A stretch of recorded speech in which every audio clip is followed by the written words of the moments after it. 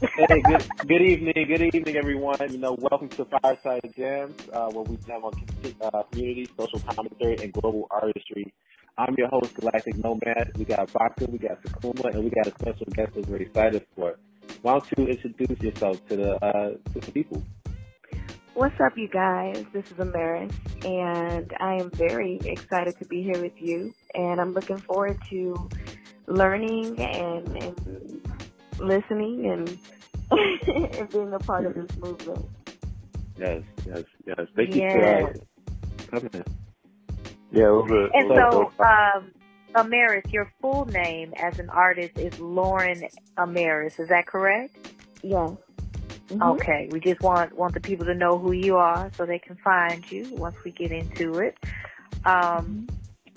So, how long have you been into music?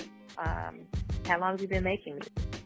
Well, I've been singing since I was 5 years old. I started singing in my dad's church, and I went professional when I was 20. I had got signed to a small boutique record label here in Chicago called Rosehip Records.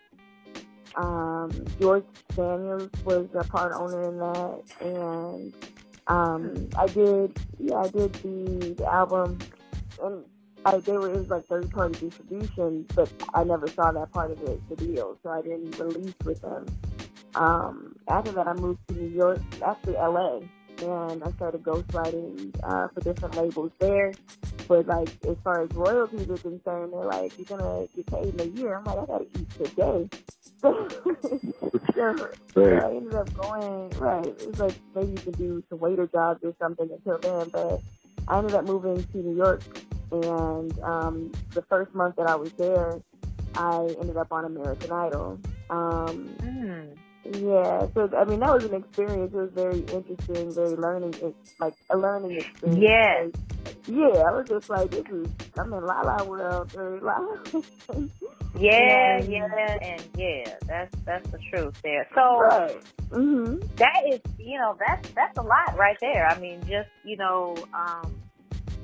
all of that, what she said, going from, having a musical influence at a young age, and then jumping in with a boutique label, and then moving to LA, and then moving to New York. I mean, that's movement. That's a lot of movement there. So with American Idol, how did that progress for you, and what did you learn from that? Well, yeah, go ahead. Well, I feel like at that time I was a lot naive. Like, if I saw it for what it was, I could have utilized or taken better advantage of that opportunity. Like, I made it top 60 out of 100,000, made it 3 episodes into Hollywood, and like Simon gave me my first yes. But it's a television show. The executive producer, this is a television show before it's a talent show. So they're looking for you to get on there and give them a perform, show. but in a different aspect. Yeah, exactly. No kidding. And I'm not that kind of artist. I was like, I just wanted it to be about the music. I wasn't prepared as I could be, because like, while you're there, they're paying for everybody to be there. Like, they flew us down, TMZ's flying over your head, trying to find out who's going to be on the show, and we're not sleeping. Like, they got you up, they want to film you. Right, constantly moving. So as a singer, if you're not sleeping and you're not taking care of your body and your voice, you ain't gonna sound like Beyonce coming out there. If you're not prepared, it could hurt you. So so during the group portion, and the other thing too is during the group portion is where I got eliminated. But the other people that are there, you don't know how they got there. Yeah. So you're thinking that since you made it this far, you must be doing something, right? So so the people that were on my team, like one girl, she was the bikini girl, and what? They called her Bikini Girl. She made out with Ryan Seacrest at her audition. She tried out in a bikini, so she was She was more of I guess an entertainment pawn. It wasn't like she was there because she had the bomb-ass vocals or anything.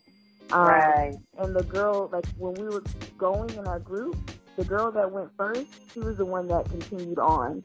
Everything after her turned into a train wreck. So there was her, this other girl named Rose, the girl that quit on us. That was the Bikini girl. She quit and then tried to come back at the last minute. She didn't learn any of the choreography. She didn't learn a song. So everything's live. So it's like the piano player, he's playing a song. And by the time I was the last person to go. They edited and made it look like I went first, but I was the last person to go. By the time the song got to me, the song was already screwed up. I'm supposed to pick up on the piano, but the one girl forgot the lyrics. The bikini girl didn't know the song, and by that time Simon was like, "Stop! What happened?" Right.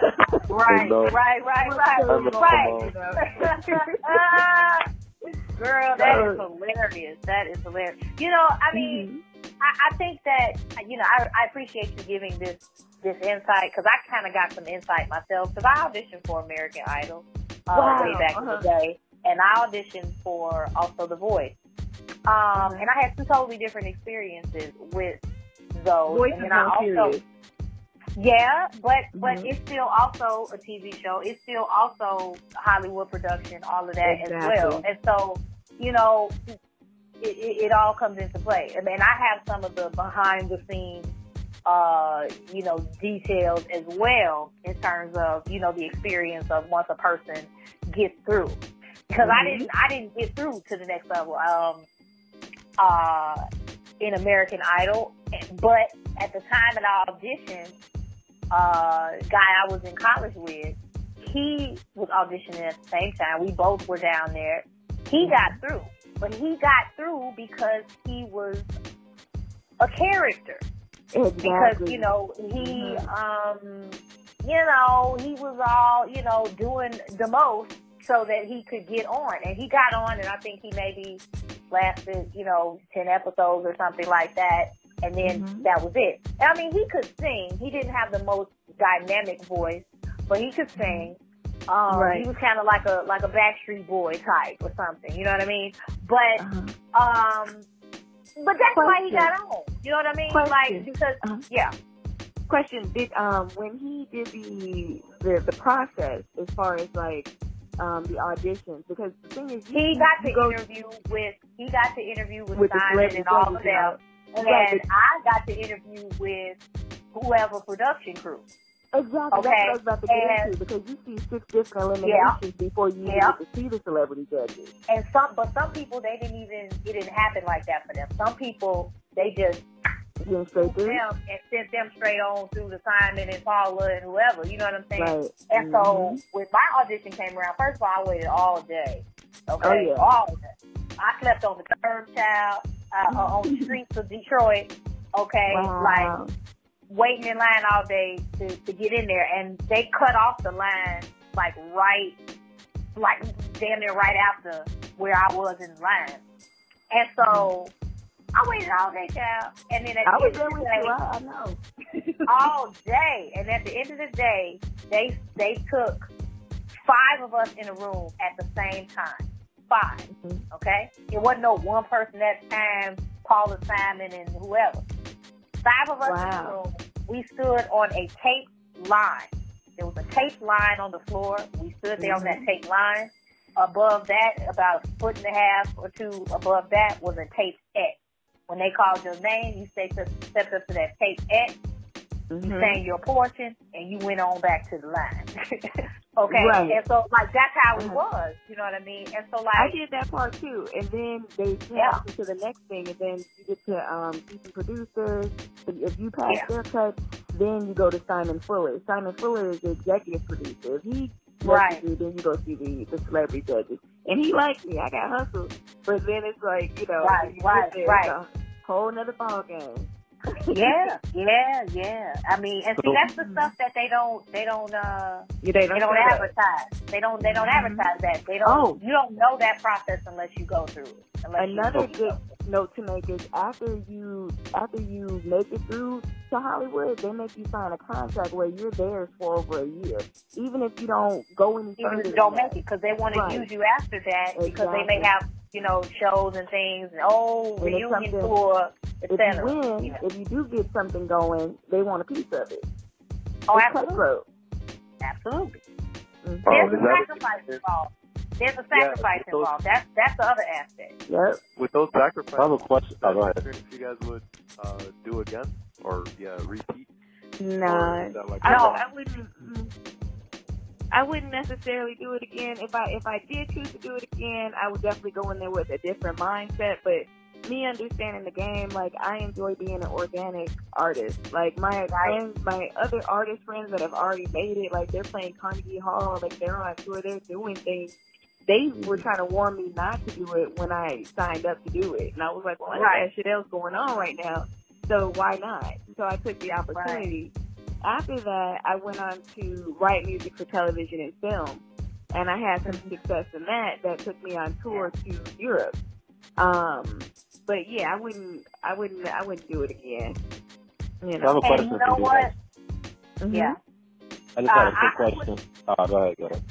I was just gonna say, no, I don't think I would either. I pretty much came to the conclusion that ain't my portion. Like, that's not my path. That's not my road.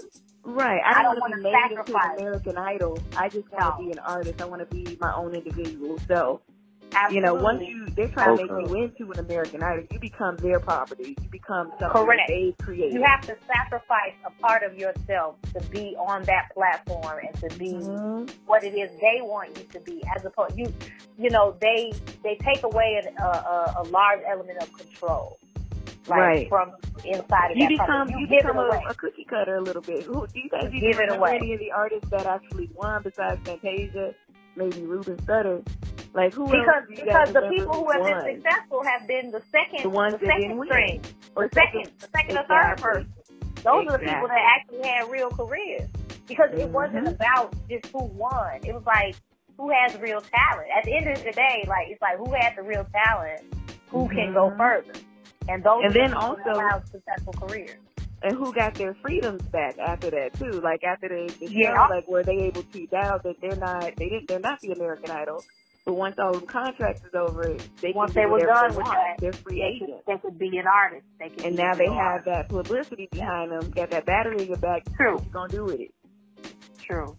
And that's the one thing that it will do once you get released from those contracts is, yes, because it's giving you a certain level of exposure. And, as artists, we like to stray away from that. Exposure, because people always tell you, oh, it's good exposure when they don't want to pay you something. But when you're on that large of a platform, that kind of exposure is the kind of exposure that can take you where you want to go. It can take you, you can use that. It can take you places. You can use that kind of exposure. That's why they make you sign a contract in the first place. Yeah.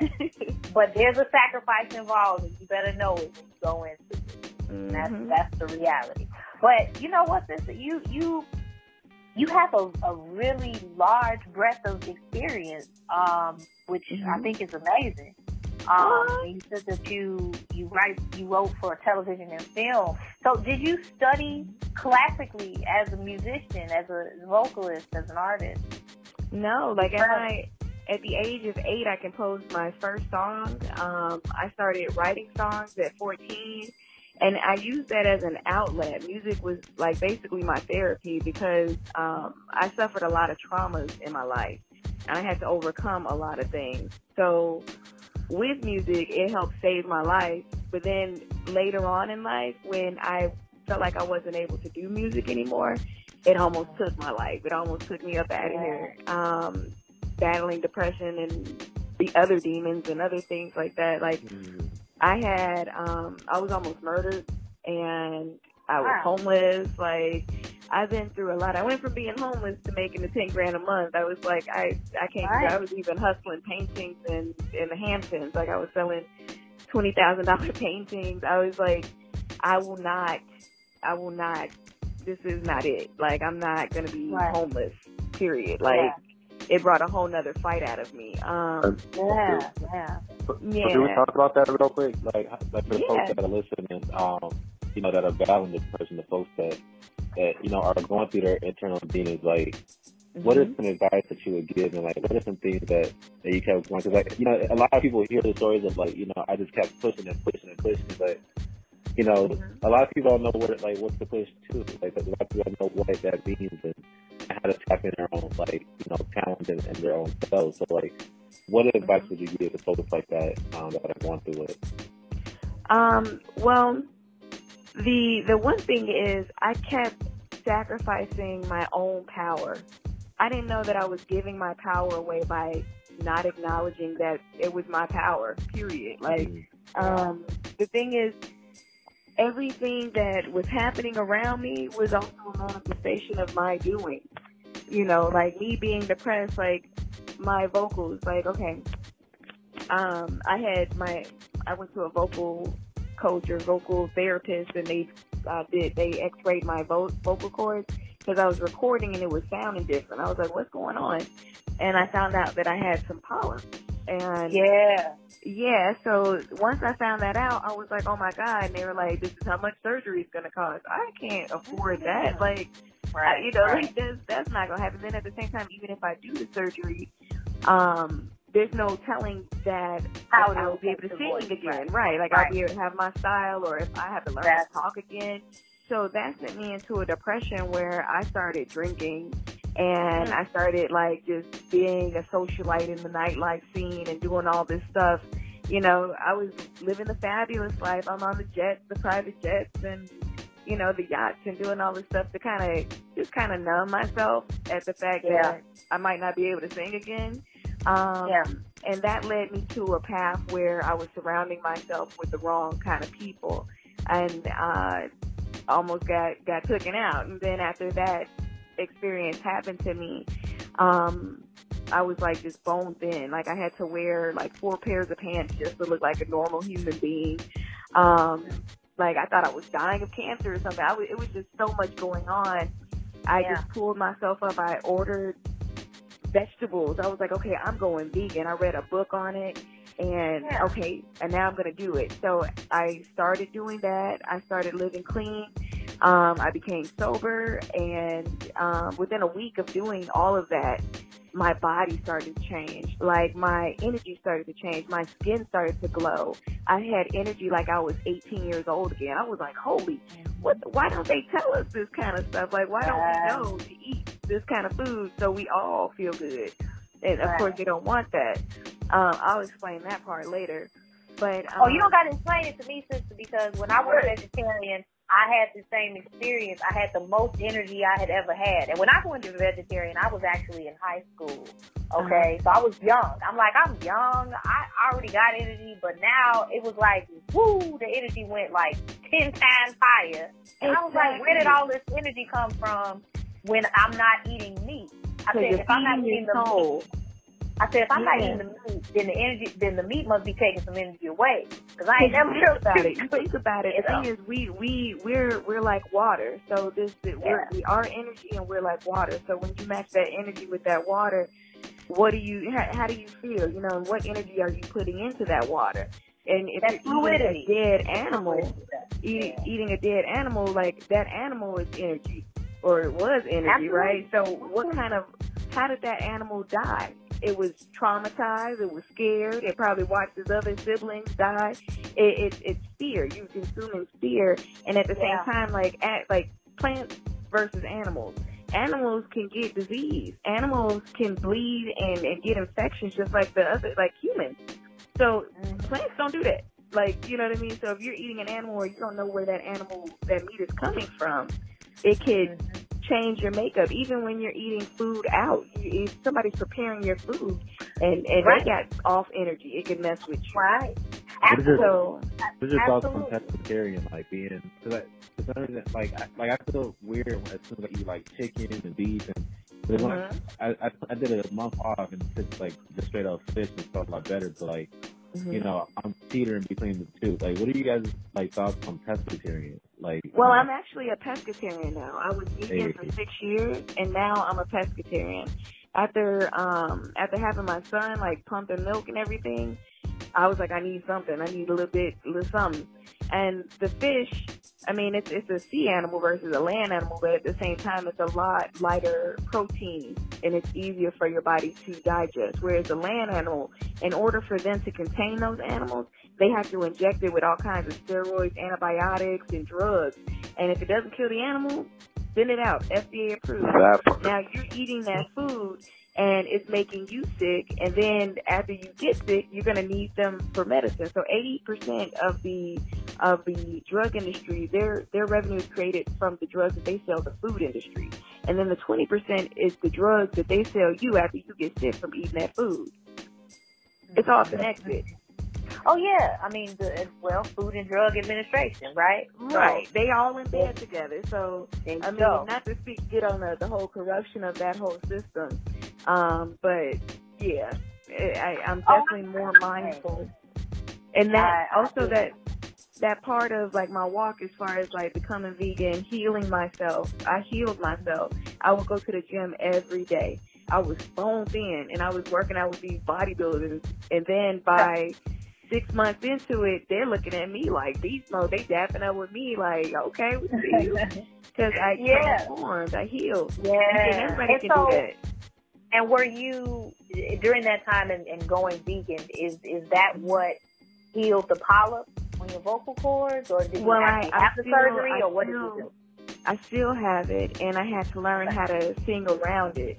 But by me going vegan and doing, like, that's also a part of a spiritual walk, too. I didn't know I was entering into a spiritual walk, but it was the beginning.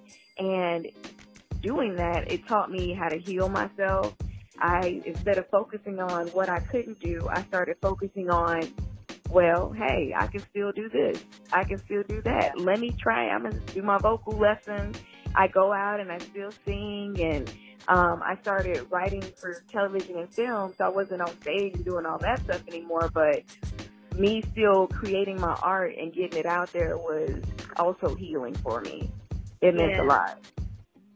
Well, that's awesome. I mean, I just really appreciate, you sharing your story with us, but just the sheer amount of things within what you have experienced, I'm just like, well, bless the Lord. You know what I mean? This is you got a miracle walking over here, okay? Because all of that stuff you didn't went through, I mean, come on. When they tell you everybody got a testimony, they ain't lying, because they ain't playing. You sure got one, okay? So, thank you, I just want to say, thank you for sharing that with us, and just, that's extremely encouraging to hear the things that you have experienced and been through, and to hear you now saying, I not only did I experience these things, but I walked through these things. I overcame these things, and I gained my power back. I gained my strength back,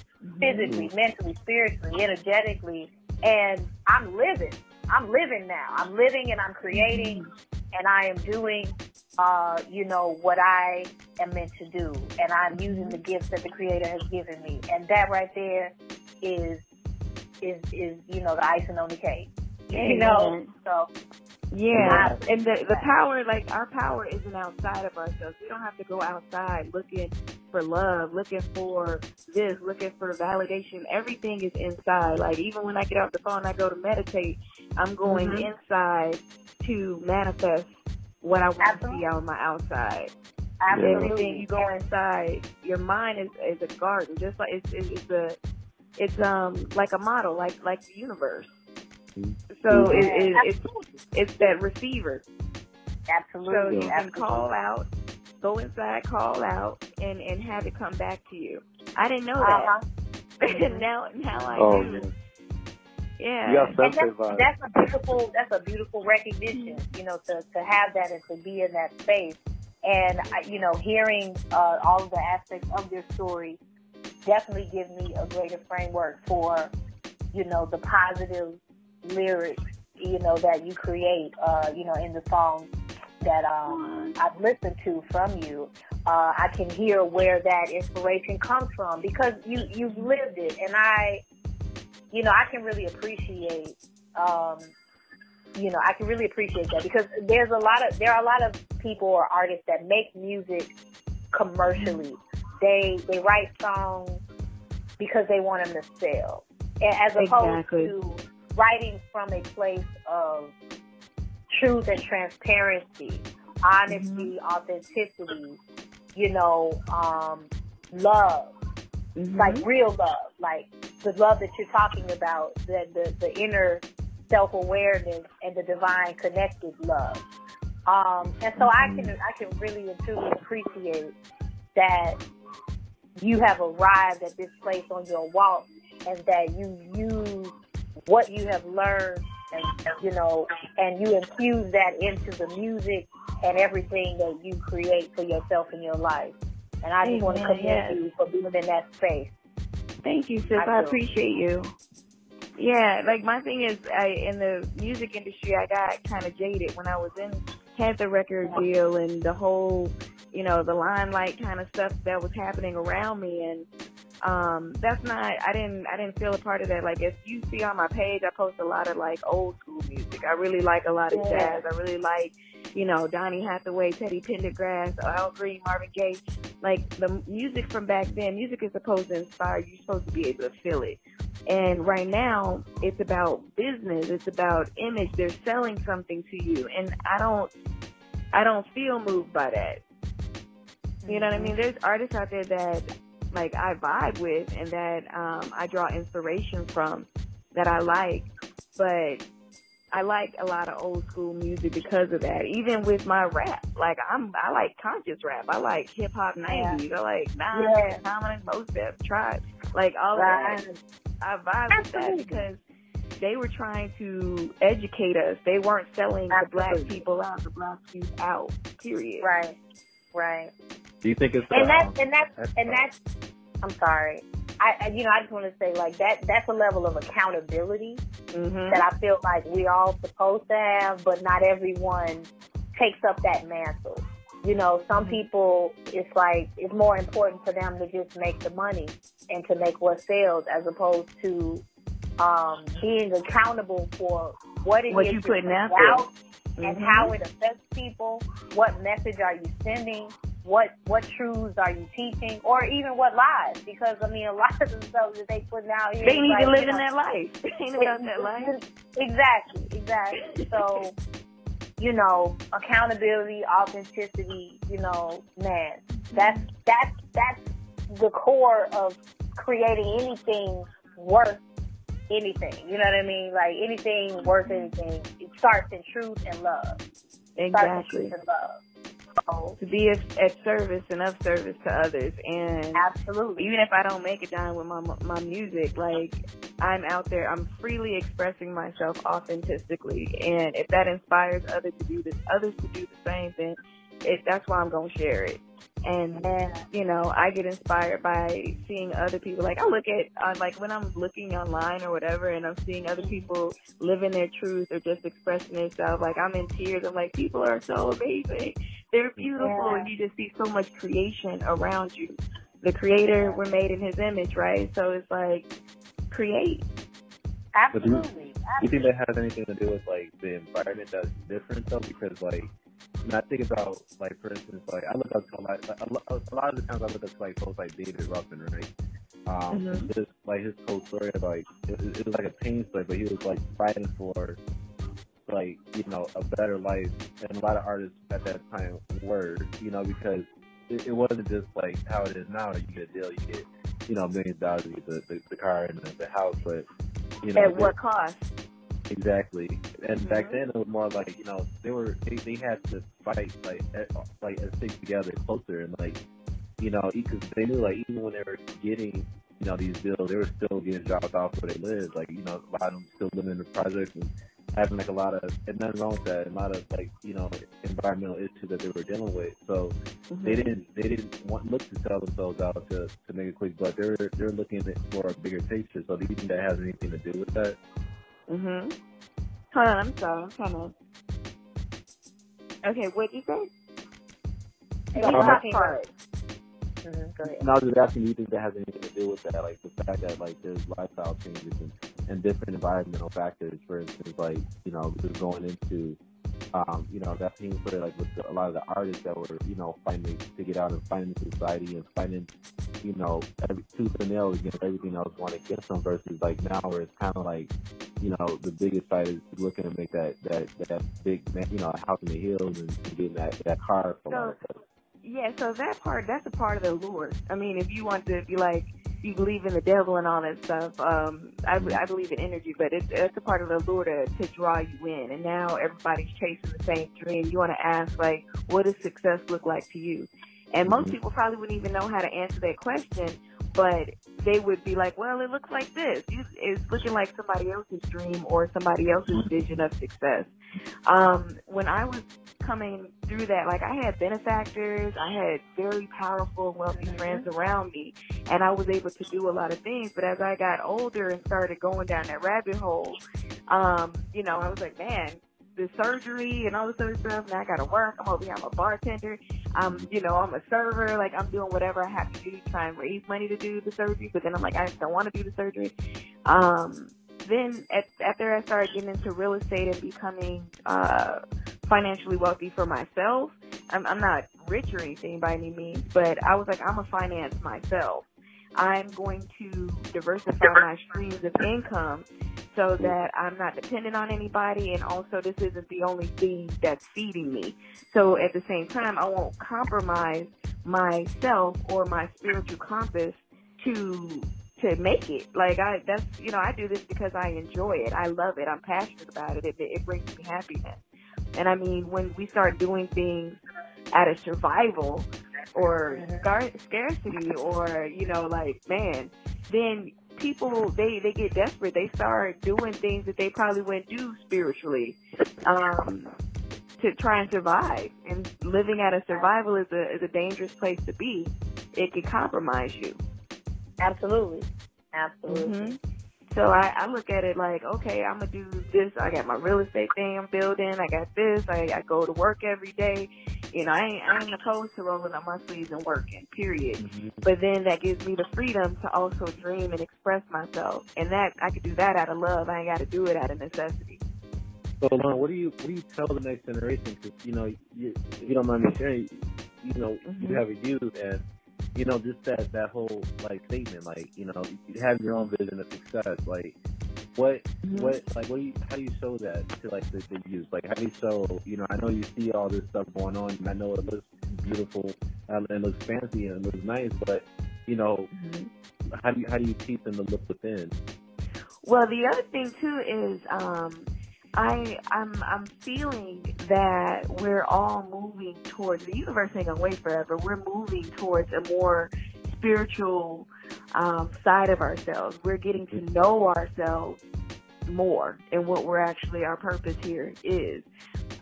Like, when I roll up my feet, maybe it's just the frequency that I'm on. I'm seeing spirituality. I'm seeing crystals. I'm seeing people connecting with nature.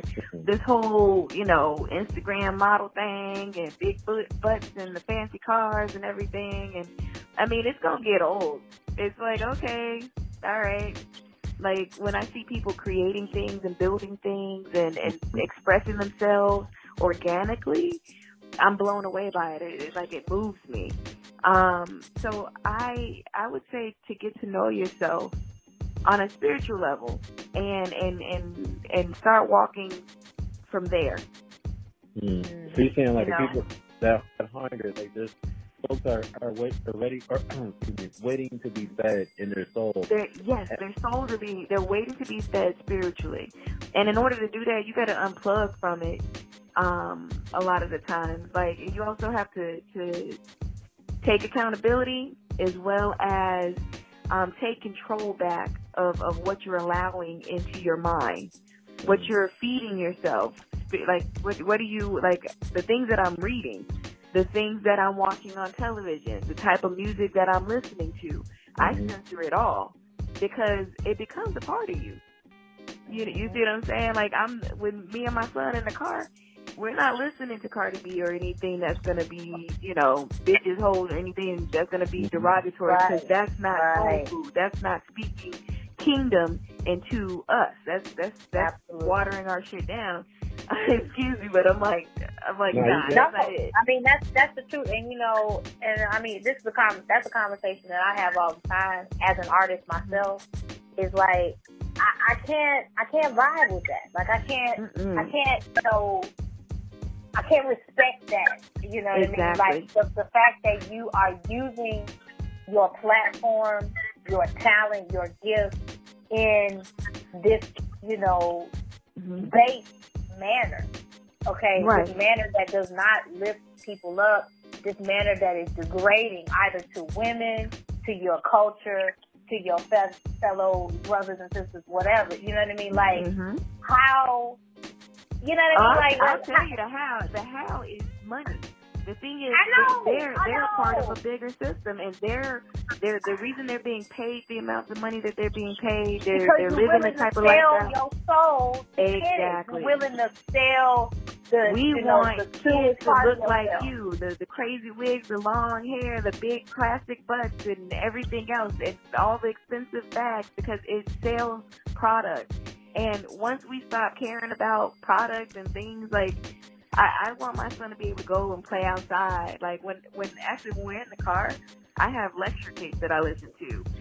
We're listening to, Dr. Wayne Dyer, or we're listening to Napoleon Hill. I'm letting him hear the stuff that I feed myself. Yeah, absolutely. So, where can we find your music? So right now, I have a few things on SoundCloud. I have a couple things. Hold on, it's coming. Your sound is kind of watery. Wait, can you hear me now? We can hear you now. Go ahead. Okay. Good. You said you go ahead. You have a few songs on SoundCloud. I have a couple things on SoundCloud. I have a few things on YouTube. I'll also I'll drop a link to you guys on Instagram. You know what? I'll just post it on my page tomorrow as well. There was a couple commercials that I did a couple songs for, so I'll put that up. Nice. Yeah, please do. Yeah, and then and your Instagram handle is your name at Lauren Harris. And I have ARIS. Yes, and Lauren, that is LAUREN. Lauren, AMARIS, and I have already followed you. Yay. And so is that a yes. song, Lauren? Is that a song? Like, I feel like your last name could have been something AMARIS. You know? Amaris? Yeah. Well, maybe, I don't know. Maybe that's like you could make a song out of your name. Well, It has been done. It has been done before. But I did get a chance to listen to the songs that you had on your SoundCloud, and you've got a very interesting mix of sound and style in the music that I heard. I got some techno vibe. I got a song that gave me like some teen pop feel. And I was like, when I was listening, so it was like a lot of different things going on. But I'm gonna give you my top three. Okay. My top three was "Baby Come to Me," and I'll tell you why I like that one, because it was very vocal and melodic, and that's my thing. I love melody. I love melody and harmony. Musicality. So I really love that one. I like that one too. Okay. Yeah, my second one, "Dreaming American." Oh, I love that. I'll send you the link. I wrote that for a film. Wow. Okay. It was basically.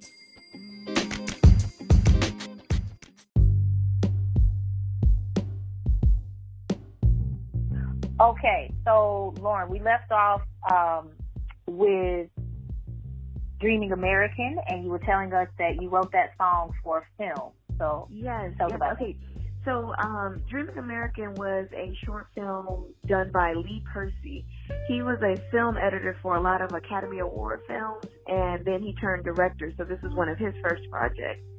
The film was about basically dreaming American, like how many people come to America, like trying to live the American dream. But as far as the dream is concerned, I mean, it feels like it's just that. You come over here, you have to do all kinds of odd jobs and trying to make it. It becomes a hard reality. And this was about the actor who came from Prague. He came from Prague, I believe. And he was trying to make it here. He was like dancing in a male strip club, and he was doing that to pay for his acting classes so that he could become a famous actor. So it was kind of showing the dark side of, you know, trying to make it here, and then also the light side of when you actually see your dream realized, but how much do you have to sacrifice before you see it? And so when I wrote that song for that film, but also I was living my own Dreaming American, and with the lyrics, it's the only, hold on, let me think, I'm trying to think of the lyrics. Nah, girl, I'm gonna get my lyrics too, child. So don't, I already know. Only the brave will be the ones to take it, holding me down, watching me drown. I guess I was dreaming American. And that's kind of how it felt like. At that time, like everything, I'm fighting for my life out here, and only the brave will be able to take this from me. Like, I'm still going. Well, I was way off when I heard this song. I thought, I've been in like the Creed too, like he's boxing and stuff, and like you know, that's how I visit. I'm like, you talking about he's a male stripper? I'm like, oh wow. He was drinking them jingleberries, baby. No, I'm just kidding. But I mean, I like the Creed version too. That could work. I love that movie as well. Yeah, I'm gonna do a boxing video for your song. Well, that's awesome. That's awesome. So my third one was Nothing to Hide. I like Nothing to Hide. That was actually I did that for a commercial. For I was selling pure sugar. It was Pure Via, the sugar company. It was like Extivia leaf. And since it's a Extivia leaf, they had nothing to hide because it's pure, right? Right. So I had played off of that and did Nothing to Hide, and basically just changing my mindset on how I was thinking, how I was feeling about things. You're able to return back to a childlike state. Like nothing. Children, they're carefree. They don't care. They're happy. You know. They have nothing to hide. You know, and that was kind of where I was going with that. Free like a child. Right. I like that. That was an aspect in the chorus that I really liked, the free like a child part. Because like you're right. You know, children, unless you stifle them, which the world tries. You know, I always show enough does. You know, then they just express themselves authentically, and you know they are where they are when they are, and they don't have any fear until you tell them that they should be afraid. then they start restricting themselves and whatnot. You know what I mean? They learn that. So you pop out the womb ready to take on the world. You know? Right, and it's our job to keep them safe as much as we possibly can. And also to instill in them spiritually what's going to keep them safe out here, but not to stifle them from actually being children. When you see them being in that moment of freedom or being that's what kids do. I'm playing. I want to go jump in the puddle. I'm going to go jump with you. Like, those kind of things. I feel like that's how we can kind of help children to not lose that sense of freedom. Absolutely. Absolutely. And taking the page out of their book more often than not, because the world will really try to bog you down if it can, you know, but and we have to love that inner child in ourselves. There's a book that I recommend. I discovered this book a few years ago, and I just picked it up the other day off the shelf and reread it twice. It's called The Artist's Way. Julia Cameron. Yeah. Yes, that book is amazing, and it talks about the inner child and how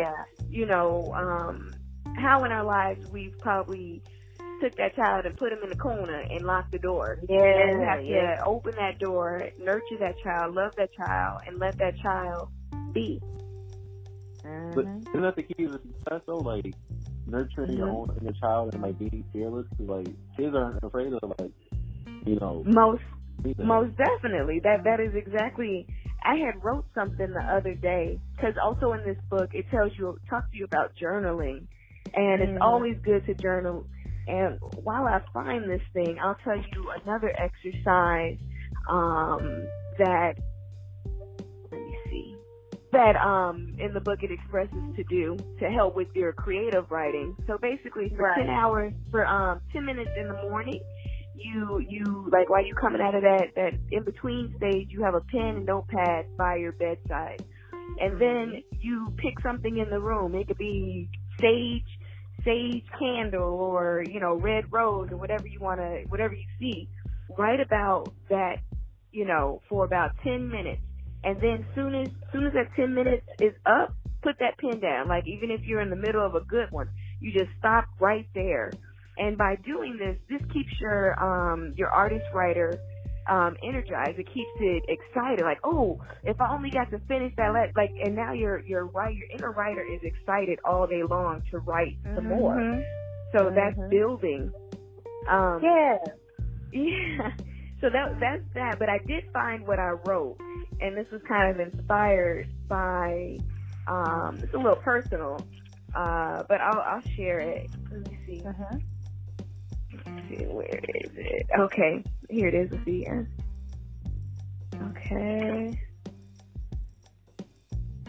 Okay, it's called Having a Feeling of Unsurrender, or Choosing to Be a Warrior in a War I was unarmed for.